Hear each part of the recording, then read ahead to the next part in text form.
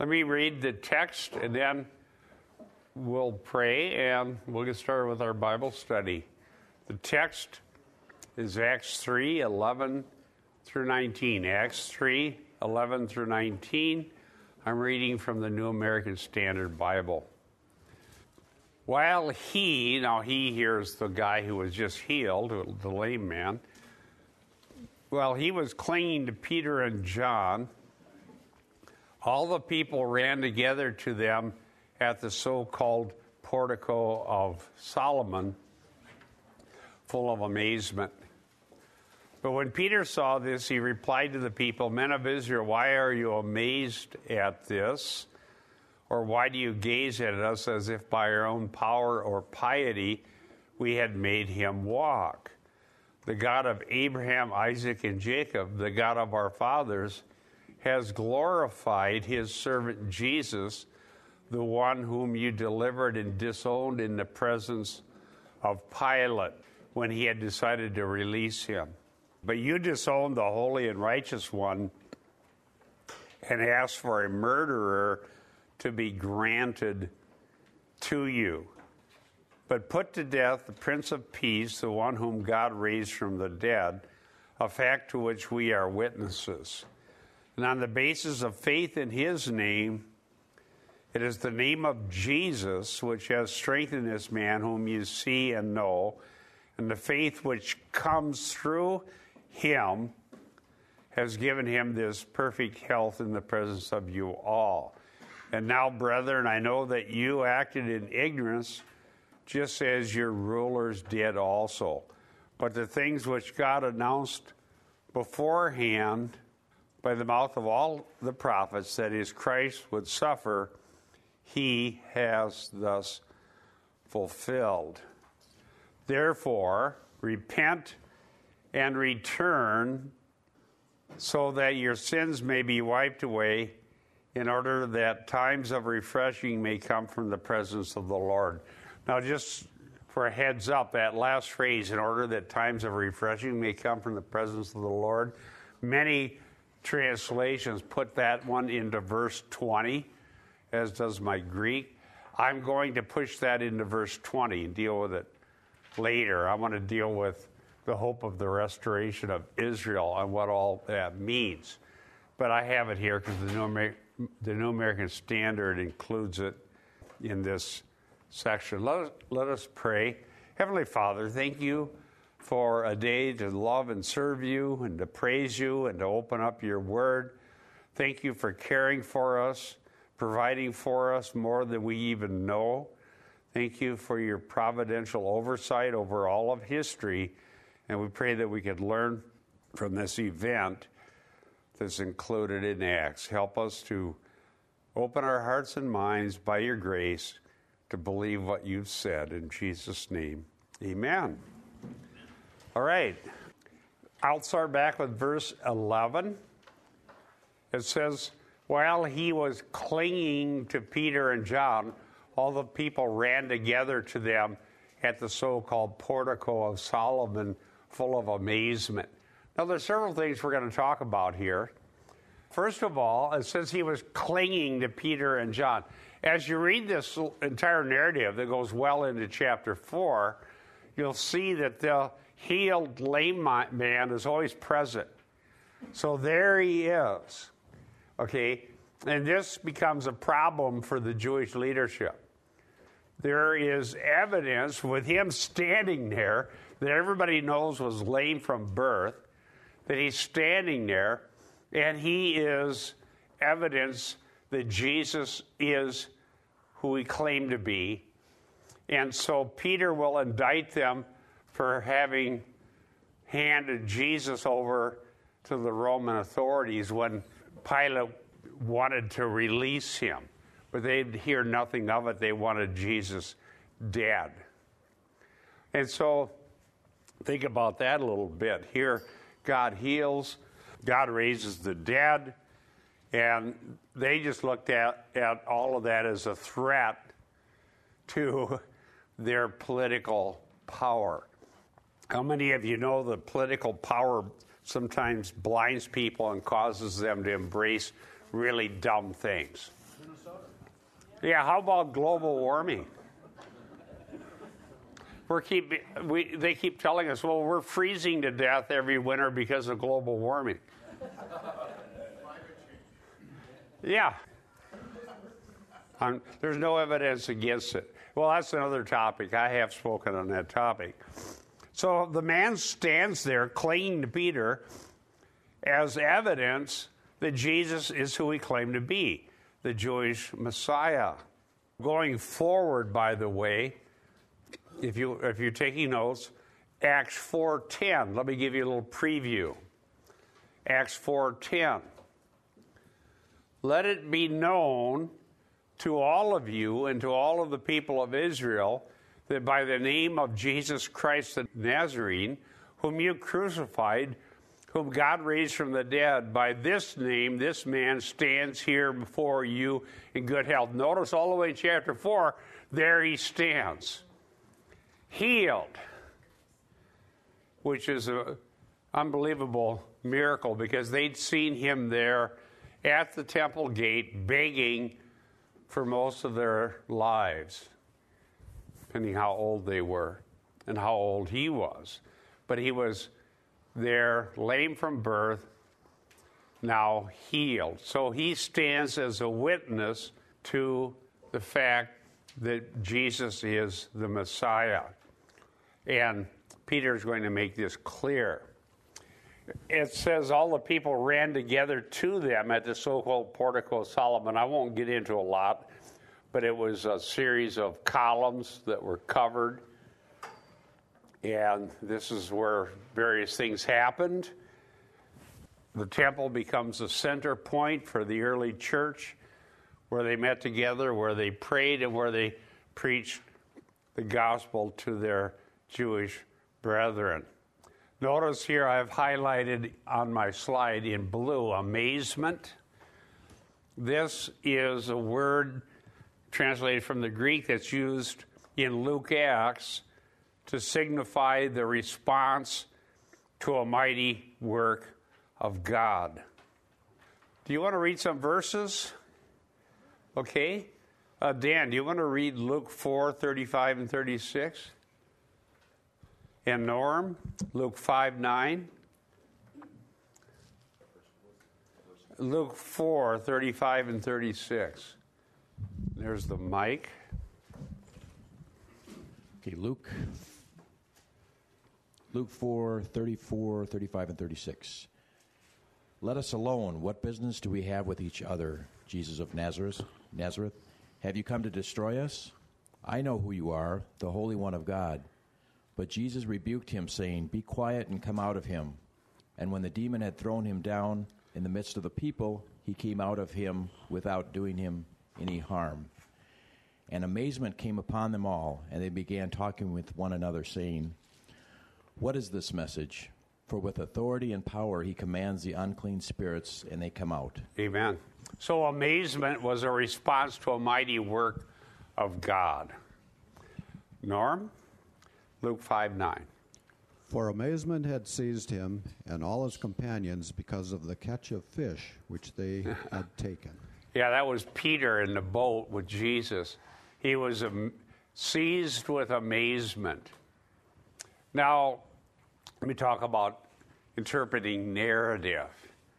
One of the ways that you understand what's emphasized in a section of narrative is by repeated words that appear at key times in the narrative. So amazement is such a word. It shows up regularly, and it clues the reader into the fact that this is a mighty work of God, and it's significant in the history of salvation. That's what is being said, and also in the context of Messiah come upon the scene of history. As I said to you last week, one of the goals of this class on Acts, I've already preached through Luke. I'm teaching through Acts. That was some years ago when I did Luke, is that we learn how to read. Doesn't mean we can't read, but how to read narrative and understand the author's meaning. We want to be good readers. I had one teacher at seminary, a good one, who said the best hermeneutic book you can get is Mortimer Adler's book, How to Read a Book. If you learn how to read a book, you can learn how to read the Bible. The Bible's not some secret book. It's not some encoded religious secret that can be decoded if you have the right ring that you got out of a cereal box. That's not how it works. It means what it says. But that doesn't stop people. I'm looking ahead at some articles to write. There are 2 books out right now that claim to reveal secrets in the Bible that we couldn't know by just reading the Bible. Okay, so that just shows you how far we've fallen. So now we've got a secret religion, not a revealed religion. So I'm going to do some writing on that topic. And so this was public. The man who was healed was public. The teaching was public. The preaching was public. And the meaning is for us to all know. It says also in Luke 24:41, while they still could not believe it because of their joy and amazement, there's our word, he said to them, have you anything here to eat? Here was Jesus again. Acts 2:12. And they all continued in amazement and great perplexity, saying to one another, what does this mean? It means that messianic salvation has come on the scene of history. Let's move forward. Acts 3:12. But when Peter saw this, he replied to the people, men of Israel, why are you amazed? There's our word, okay? At this, or why do you gaze at us as if by our power or piety we had made him walk? So here we see that Peter wants the amazement to point people to Christ, not to them. Now I'm going to show you that false teachers did just the opposite. And you can see today false teachers doing just the opposite. The real issue is, was Christ preached? In the 80s, I talked to some people who had gone to miracle meetings by whoever was the miracle worker at the time, Benny Hinn or whatever. And they came back, and there was all this excitement, and people, lines of people to get into these meetings. And I asked the question, was Christ preached? They'd think for a while. I don't think so. Okay, so you're doing an amazing wonder, and what is the meaning? I'm a great man of piety. What does Peter say? Why are you looking at us as if it were by our power or piety? He preached Christ. And so the means of discernment, and we've taught on that here in Sunday school, is the confession of Jesus Christ. The confession of Jesus Christ. That's how we discern spirits. Now this is repeated. You want to turn to this. I'll read it because it's quite a few verses. Turn to Acts 14, starting with verse 8. Remember last week I said Luke uses reviews and previews? Well, it turns out Acts 3:12 is a preview of something in Acts 14. In Acts 3:12 it's Peter, and Acts 14 is Paul.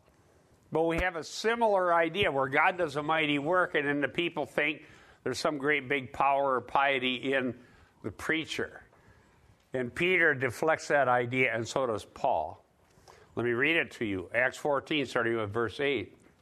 At Lystra, a man was sitting who had no strength in his feet, lame from his mother's womb, who had never walked. Now, what does that remind you of? Acts 3, right? The lame man who was just healed. Now we have another lame man. So we have a narrative repetition to make a point. So we'll see the same themes again.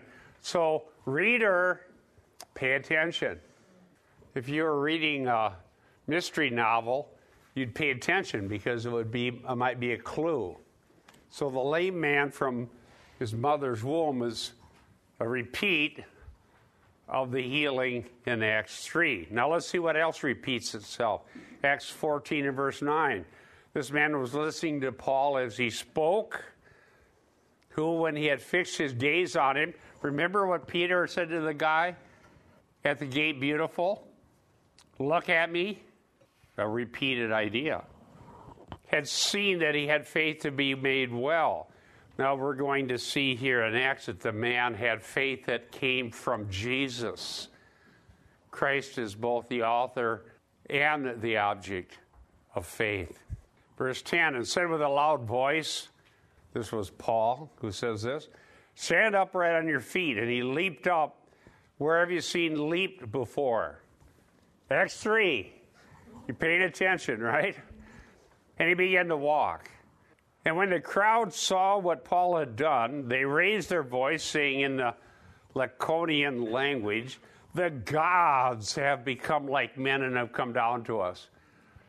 So they interpret the miracle according to their pagan worldview, their polytheistic worldview. And they begin calling Barnabas Zeus and Paul Hermes because he was the chief speaker. The priest of Zeus, whose temple was just outside the city, brought oxen and garlands to the gates and wanted to offer sacrifice with the crowds. Now, if something like this happened nowadays, they'd take up an offering. Here's your chance to be rich and famous. But this is not what happens. Verse 14, but when the apostles Barnabas and Paul heard of it, they tore their robes and rushed into the crowd. What did it mean in the Jewish scriptures when they tore their robes? Anybody know? Yeah, this would be just anguish and disgust and a horrible, it would show everybody this guy's really upset. This is really bad. It wasn't that easy. You couldn't go down to Kohl's with your 30% off and get a new one. Oh, do you do that too? That's what we do. Verse 15, and saying, men, why are you doing these things? We are also men of the same nature as you, and preach the gospel to you that you should turn from these things. Notice that word turn. Keep that in your mind. From these things to a living God. That's the definition of repentance. Who made the heaven and earth, the sea, and all that is in them. So Paul refused to accept their assessment that he was one of the gods that came down to earth, tore his robe, and told them to repent of their paganism. Now, if you want to turn with me, turn to Acts 8, 9 through 11, and we'll see what the pagans did when given the same idea or something similar, or what they wanted to do. This is about Simon Magus. Also in Acts. So the apostles, when they're given an opportunity to glorify themselves, refuse to, but they point people to Christ. What do the pagans do? Acts 8, 9 through 11. Now there was a man named Simon who formerly was practicing magic in the city, astonishing the people of Samaria. What was his claim? Claiming to be someone great. And they all, from smallest to greatest, were giving attention to him, saying, this man is what is called the great power of God. And they were giving him attention because he had for a long time astonished them with his magic arts. I kid you not that I have seen advertisement for people in the Apostles and Prophets movement who make the same claims as this Simon Magus. Well, I'm the great power of God. There's other incidents like this in Acts. There was the guy who didn't give God the glory, and he died and worms ate him. Remember that? So the apostles point to Christ, not to themselves, and they deflect any kind of adulation that may come because of something that God did. The false teachers eat it up. Now, Simon Magus wanted to buy the power of the Holy Spirit in order to add that to his attention-getting repertoire. Peter said, this isn't our power or piety that made him walk. Verse 13. Then he points to Israel's history. The God of Abraham, the God of Isaac, and the God of Jacob, the God of our fathers, glorified his servant, Jesus, whom you delivered over and denied in the presence of Pilate when he decided to release him. Now, in the Bible, the patriarchs are hugely important. The promises that you find later in the Bible begin with the promise that God gave to Abraham, Isaac, and Jacob, that he would make from them a great nation, that ultimately a ruler would arise from them, which we know to be Messiah.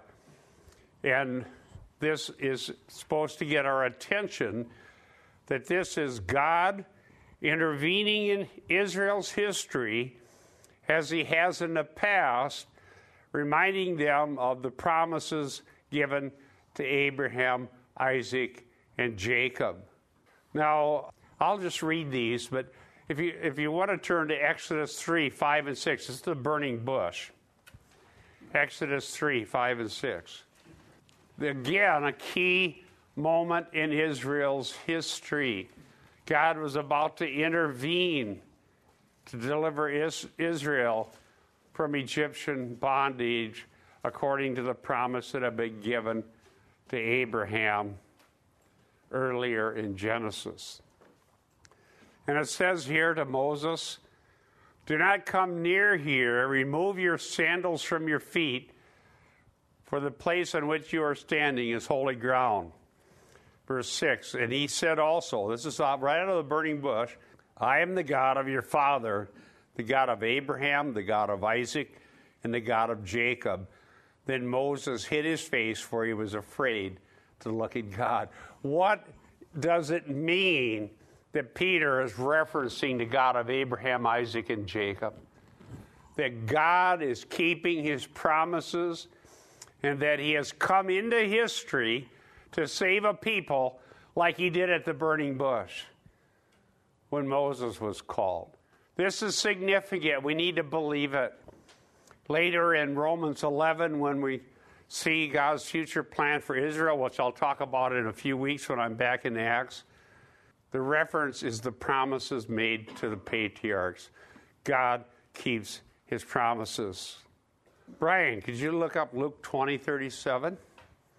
Read that to us once you do. We have another narrative link here. Luke 20:37. But that the dead are raised, even Moses showed in the passage about the burning bush, where he calls the Lord the God of Abraham and the God of Isaac and the God of Jacob. Amen. So there in Luke we have a reference to this, and here we have it again in Acts. Wow. And this will lead into a reference to the ultimate restoration of all things. God keeps his promises, and particularly the ones given to the patriarchs. Now it says here that this God of Abraham, Isaac, and Jacob glorified his servant. That again is an allusion to the Old Testament. I brought with me printout from the Septuagint, the Greek Old Testament, and I was also looking at the Greek of Acts 3:13. And glorified is found in Acts 3:13 in the Greek, and servant, pais, is also found, the glorified servant. These same exact words are used in the Septuagint, the Greek Old Testament, of Isaiah 52:13. Isaiah 52:13. there it says, behold, and consider the Pais, servant, my servant. And he will be, this is lift high and glorified, doxazo, and exceedingly multiplied. So we have here, when it says glorified his servant, an allusion to Isaiah 52:13. The NASB says, behold, my servant will prosper. He will be high and lifted up and greatly exalted. The glorified servant is part of the promise given to Israel in Isaiah 52:13. And look at what happens. Whom you delivered over and denied. Ouch. I think Peter forgot to go to Rick Warren's seminar on how to make your audience warm up to you and be comfortable. This is a stinging rebuke that would maximize the sense of guilt and shame. But the goal of it isn't just to leave them feeling guilty, but for them to repent. And we'll see that. You know, I absolutely love this. I love reading. It's all about reading. They denied whom God glorified. So this is an indictment of the Jewish leadership. In Luke 23:13 to 25, I have some more separate notes here. For the sake of time, I'll read it myself. We see the same idea. See, Luke Acts, it's amazing because you have reviews that go all the way back in the Old Testament to Exodus and Isaiah, and you have reviews that go back into Luke, and you have previews to later in Acts, and you have previews all the way to the eschatological kingdom. And it's all integrated into a beautiful narrative that is so magnificent in Luke Acts that nobody could figure it out. It had to have been a work of the Holy Spirit. I wish I could adequately explain this to you. It is so exciting. Why would you go study something else? Unless it's another part of the Bible. Luke 23:13, let's see this. Pilate summoned the chief priests and the rulers of the people, that is the Jewish leadership, and said to them, you, there's that you again, brought this man to me as one who incites the people to rebellion. And behold, having examined him before you, Luke 23:14, I found no guilt in this man regarding the charges which you make against him. No, nor has Herod, for he sent him back to us, and behold, nothing deserving death has been done by him. So it's clear that Pilate found Jesus innocent. Verse 16, therefore I will punish him and release him. But they cried out all together, saying, away with this man, release for us Barabbas. Parenthetically, verse 19, he is the one who had been thrown into prison for insurrection made in the city and for murder. Pilate, wanting to release Jesus, addressed them again, verse 20, verse 21, but they kept on calling out, crucify him, crucify him. And he said to them on the third time, verse 22, why, what evil has this man done? I found in him no guilt demanding death. Therefore I will punish him and release him. Notice he's innocent, but I'm going to punish him just a little bit, because that's what we do. We beat people. Verse 23. But they were insistent with loud voices, asking that he be crucified, and their voices began to prevail. And Pilate pronounced sentence that their demand be granted. Verse 35, and he released the man they were asking for, who had been thrown into prison for insurrection and murdered, but delivered Jesus to their will. Now we have here another grammatical link if you read it into Greek. It says here, delivered, paradidomi, gave over to their will, thelo, which is their to will, or thelema, the will. So he surrendered Jesus to their will. Not to justice, but to their will. Delivered over. There's that word, paradidomai. My dear friends, the facts can't be any more clear. Jesus Christ came into this world, the Holy One of Israel. He came to fulfill promises given to Abraham, Isaac, and Jacob. He lived a sinless life. He was rejected by his own people as predicted in Isaiah. Let me read that to you, Isaiah 53:3. He was despised and forsaken of men, a man of sorrows and acquainted with grief, like one from whom men hide their face. He was despised, and we did not esteem him. He was rejected, delivered over in a gross act of injustice, but according to Peter's sermon in Acts 2, according to the foreknowledge and predetermined plan of God. God sent his innocent Son to be rejected by men in keeping with Scripture, and raised him from the dead to demonstrate that he's who he claims to be, which would be the sinless Savior. Have you repented and turned to Christ? Verse 14 of Acts 3. I'm using the Holman Christian Standard Bible here because it had this word denied. I think that's the right translation of that word.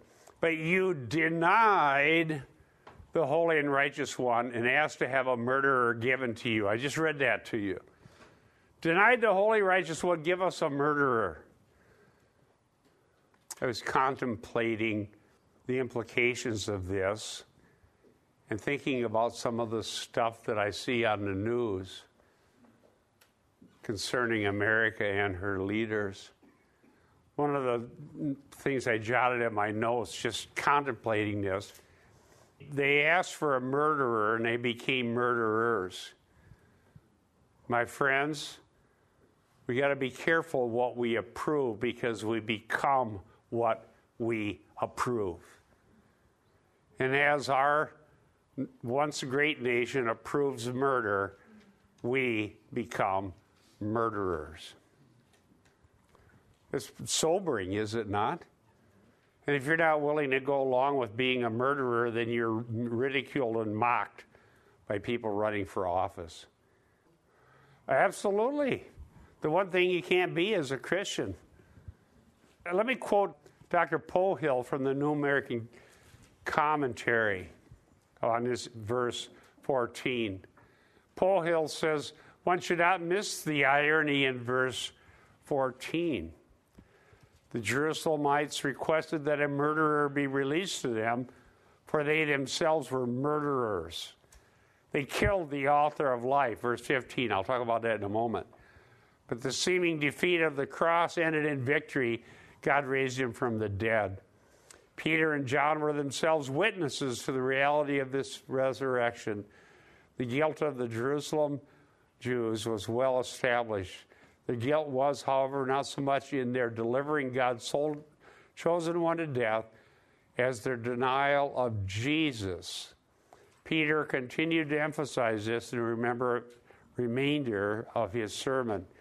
God sent Christ to bless them, the sons of the covenant, but they disowned him. Give us a murderer. We don't want the Prince of Life. We prefer a murderer any day. You want to know why wicked leadership comes to the forefront? It's this sort of thing. It's really sad. It says in Luke 12:8-9, if you want to jot this down. I'm commenting on the term denied here in Acts 3:14. And I say to you, everyone who confesses me before men, the Son of Man will confess him also before the angels of God. But he who denies me before men will be denied before the angels of God. So we've got to decide. Do we care what happens in eternity? Or do we want to be popular now? Do you think that it's worth it to buy temporary popularity by going along with the pagan world around us? Or should we stand up for the gospel and take the rejection of the world, but be confessed before the angels of God? That's our choice. Verse 15. Biting irony here. I use the ESV. Again, I'm not jumping around trying to read things into the Bible. I start with the Greek, and if there's a word in there that I think is used in a literary sense of a literary device like here, which would be irony, I want that to come out in the English translation, and it does in the ESV. I wanted the word author. Yeah, you could say Prince of Life or originator of life or whatever, but author is the term I was looking for, and I found the ESV to do that. And you killed the author of life. There's your irony. You killed the author of life. But whom God raised from the dead, to this we're witnesses. They weren't able to erase Jesus from the scene of history. He was raised on the third day. Every one of the sermons, everyone in the book of Acts mentions the resurrection of Christ. Everyone. When I was a brand new Christian in 1971, I took a class from Reverend John Phillips at North Central Bible College, and one of the things he required us to do is to study each one of the sermons in the book of Acts and create kind of a brief outline and see what themes are repeated. And that was really good for me as a new Christian, because I found that every sermon in the book of Acts was about the resurrection of Christ. This is the sign that God has given. And if we reject that sign because we don't want to listen to it, there are lesser signs like the healing of the lame man, but the preaching pointed them to the resurrected Christ. If we won't listen, our hearts will become hard, our minds will become dim and dark, and we'll serve wickedness and lies rather than the author of life. The contrast here is between the evil they did and the saving good God did. The term for author that's used in the Greek is also found in Hebrews 12:2. Fixing our eyes on Jesus, the author and perfecter of faith, says in Hebrews 12:2, who for the joy set before him endured the cross, despising the shame, has sat down at the right hand of the throne of God. Wow, Psalm 110 verse 1 is alluded to. Hebrews 12:2, Jesus is the author of life. You killed, God raised. You wanted a murderer, you became murderers. But God didn't let that be the final say. He raised Jesus from the dead. Do you think we ought to preach on that? I can't imagine why we wouldn't. Now, verse 16. Peter, continuing his message on the occasion of the healing of the lame man. And on the basis of faith in his name, it is the name of Jesus which has strengthened this man whom you see and know. Remember the man standing there as a sign from God? And the faith which comes through him, Jesus, has given him, the man, this perfect health in the presence of you all. So they're witnesses of a healing. Here we see a chiastic structure: faith, name, faith. I didn't make a slide on that. I think that was a simple enough one. We can get it in our mind. But I did go into red and blue here. Red would be the first idea. Name would be repeated. A, B, B1, A1. That's your chiasm. Dr. Peterson, in his pillar commentary on the book of Acts, says this: as Messiah, Jesus fulfilled the role of the suffering servant and became the means, says Peterson, by which God consummated his covenant promises to the patriarchs of Israel. Moreover, he is the author of life, who has made resurrection life possible for all who trust in him.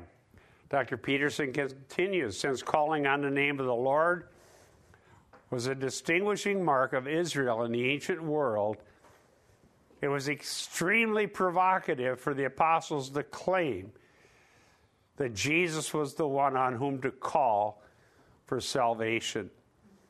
It was an implicit claim to divinity, which could not be ignored by pious monotheistic Jews. What does Paul say in Romans 10? Whoever calls on the name of the Lord shall be saved. Notice here faith in his name. Notice faith the second time, which comes through him. I hadn't contemplated this as a verse to prove that saving faith is a gift from God, but here it is. Now I'm going to add that to my repertoire. Faith comes from God. Faith is commanded by God, and faith comes from God. Some will think about that and say, well, it can't be true. Faith has to be generated in the heart of man by the act of human will, or things just aren't right. But God uses means, and the command to believe is the means he uses to bring the gift of faith to his own elect people. Absolutely. If you have saving faith, I'm telling you right now, it came from God. You can't just look out there and say, well, I'm more pious than everybody else. I'm a more noble-minded person.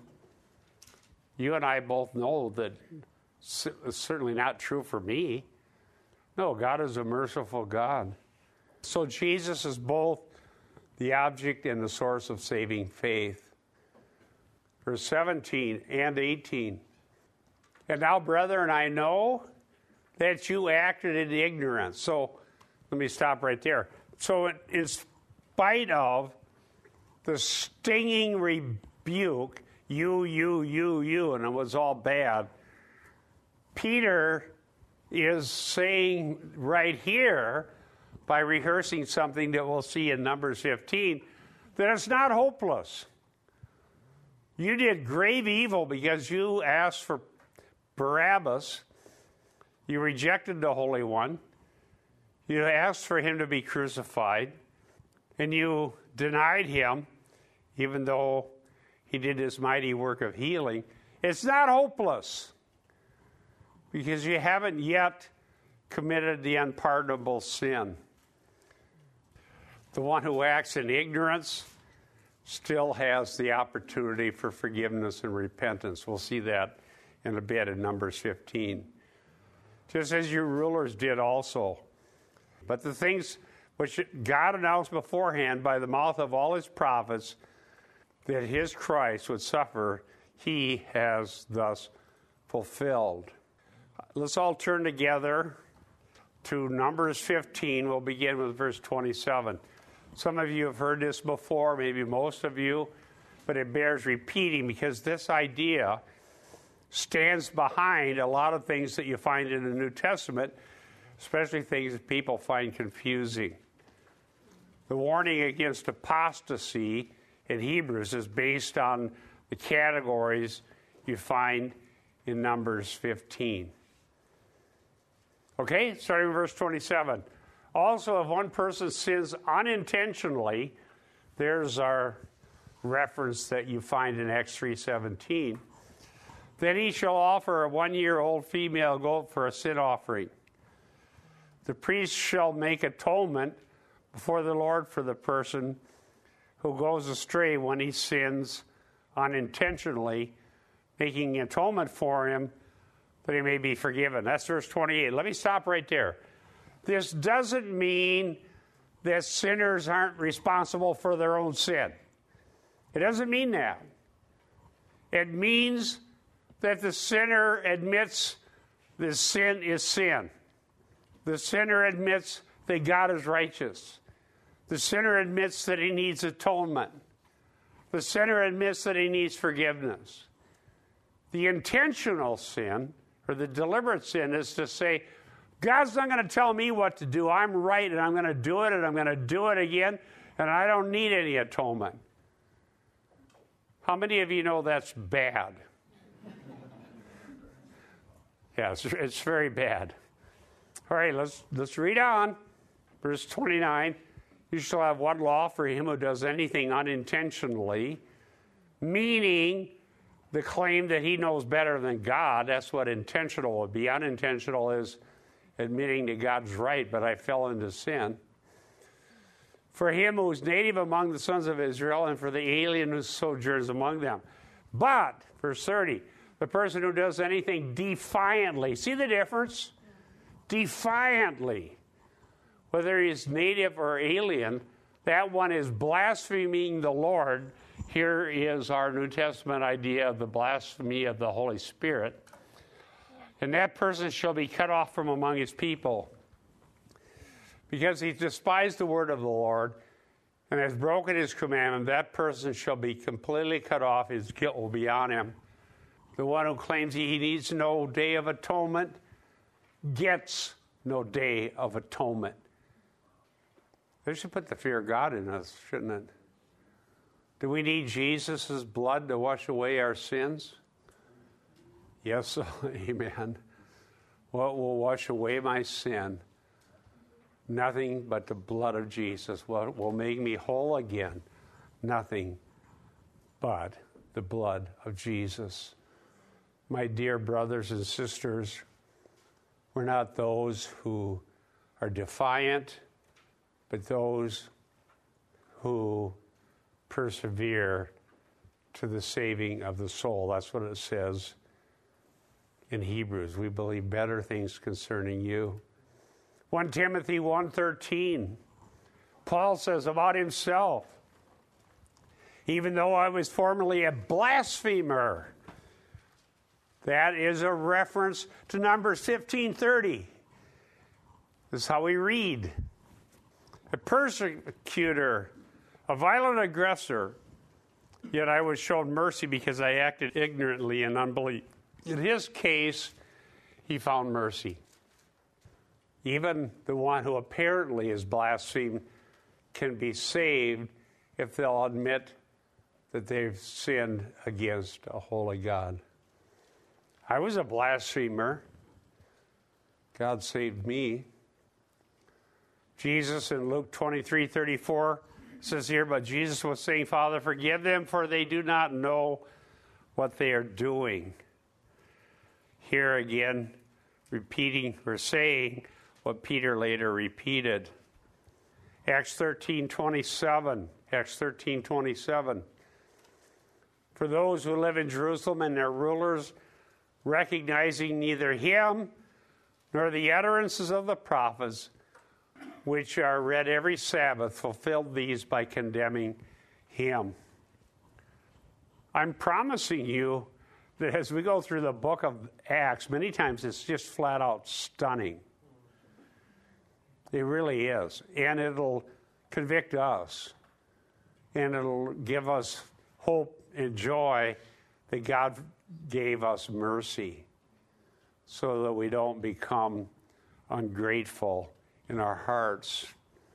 Good, we got 5 minutes left for the last slide. Here is a therefore that is a logical response. It says literally in the Greek, change your mind then. Therefore, repent and turn back.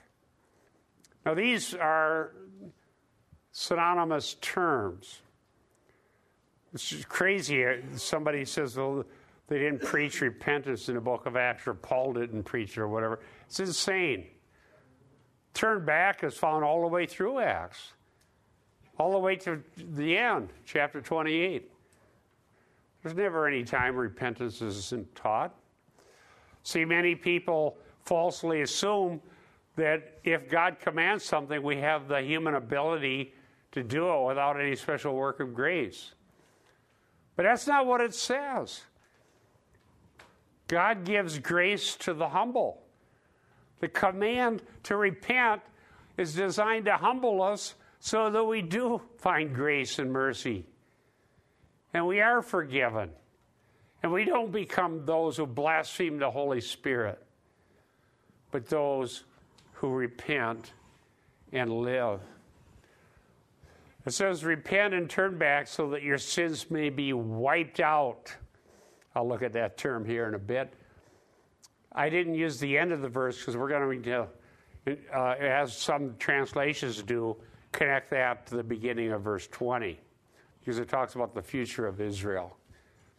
Now this, again, reminds us of an earlier preview. Luke 1:16 and 17. This is the angel, I believe. The angel said this. Luke 1:16 and 17. And he will turn many of the sons of Israel back to the Lord their God. Verse 17, it is he who will go as a forerunner before him, John the Baptist that is, in the spirit and power of Elijah, to turn the hearts of the fathers back to the children and the disobedience to the attitude of the righteous, so as to make ready a people prepared for the Lord. So this turn back,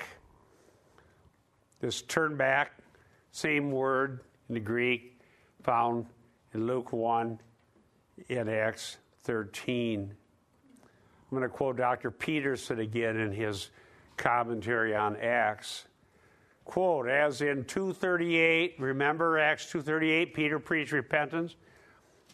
And as in Acts 2:38 says Peterson, repentance is demanded on the basis of what is proclaimed about Jesus. The related verb epistraphein, to turn or return, is extensively used by Luke. Luke 1:16, 2:39, 8:55, 17:4. Did you get that? 17:31, 22:32, Acts 9:35, on and on. Turn back. That's repent. Is added here and in 26:20 to indicate that genuine repentance involves a radical reorientation of life, turning back to God to seek reconciliation and express a new obedience. Peterson continues, informed belief is an essential aspect of repentance. There can be now no genuine turning to God without acknowledging the centrality of Jesus to God's purpose as proclaimed in Peter's message. Sins wiped out is mentioned again, Revelation 3:5, where it talks about the horrible possibility of the name being wiped out of the book of life. It means to erase or to wipe out. If you repent and turn to God, your sins will be wiped out. Which would you rather have? Your sins wiped out or your name wiped out of the book of life? I'll take the sins wiped out. How about you? Amen. Amen. I love how the Bible makes things very clear and very graphic. Return is a synonym for repentance. Let's close in prayer. Heavenly Father, may we be those who persevere in the faith that comes from you, so that our names would be found ultimately in your book of life. Don't take our names out of there, as Moses asked when he was interceding. And may we have grace to serve you day by day.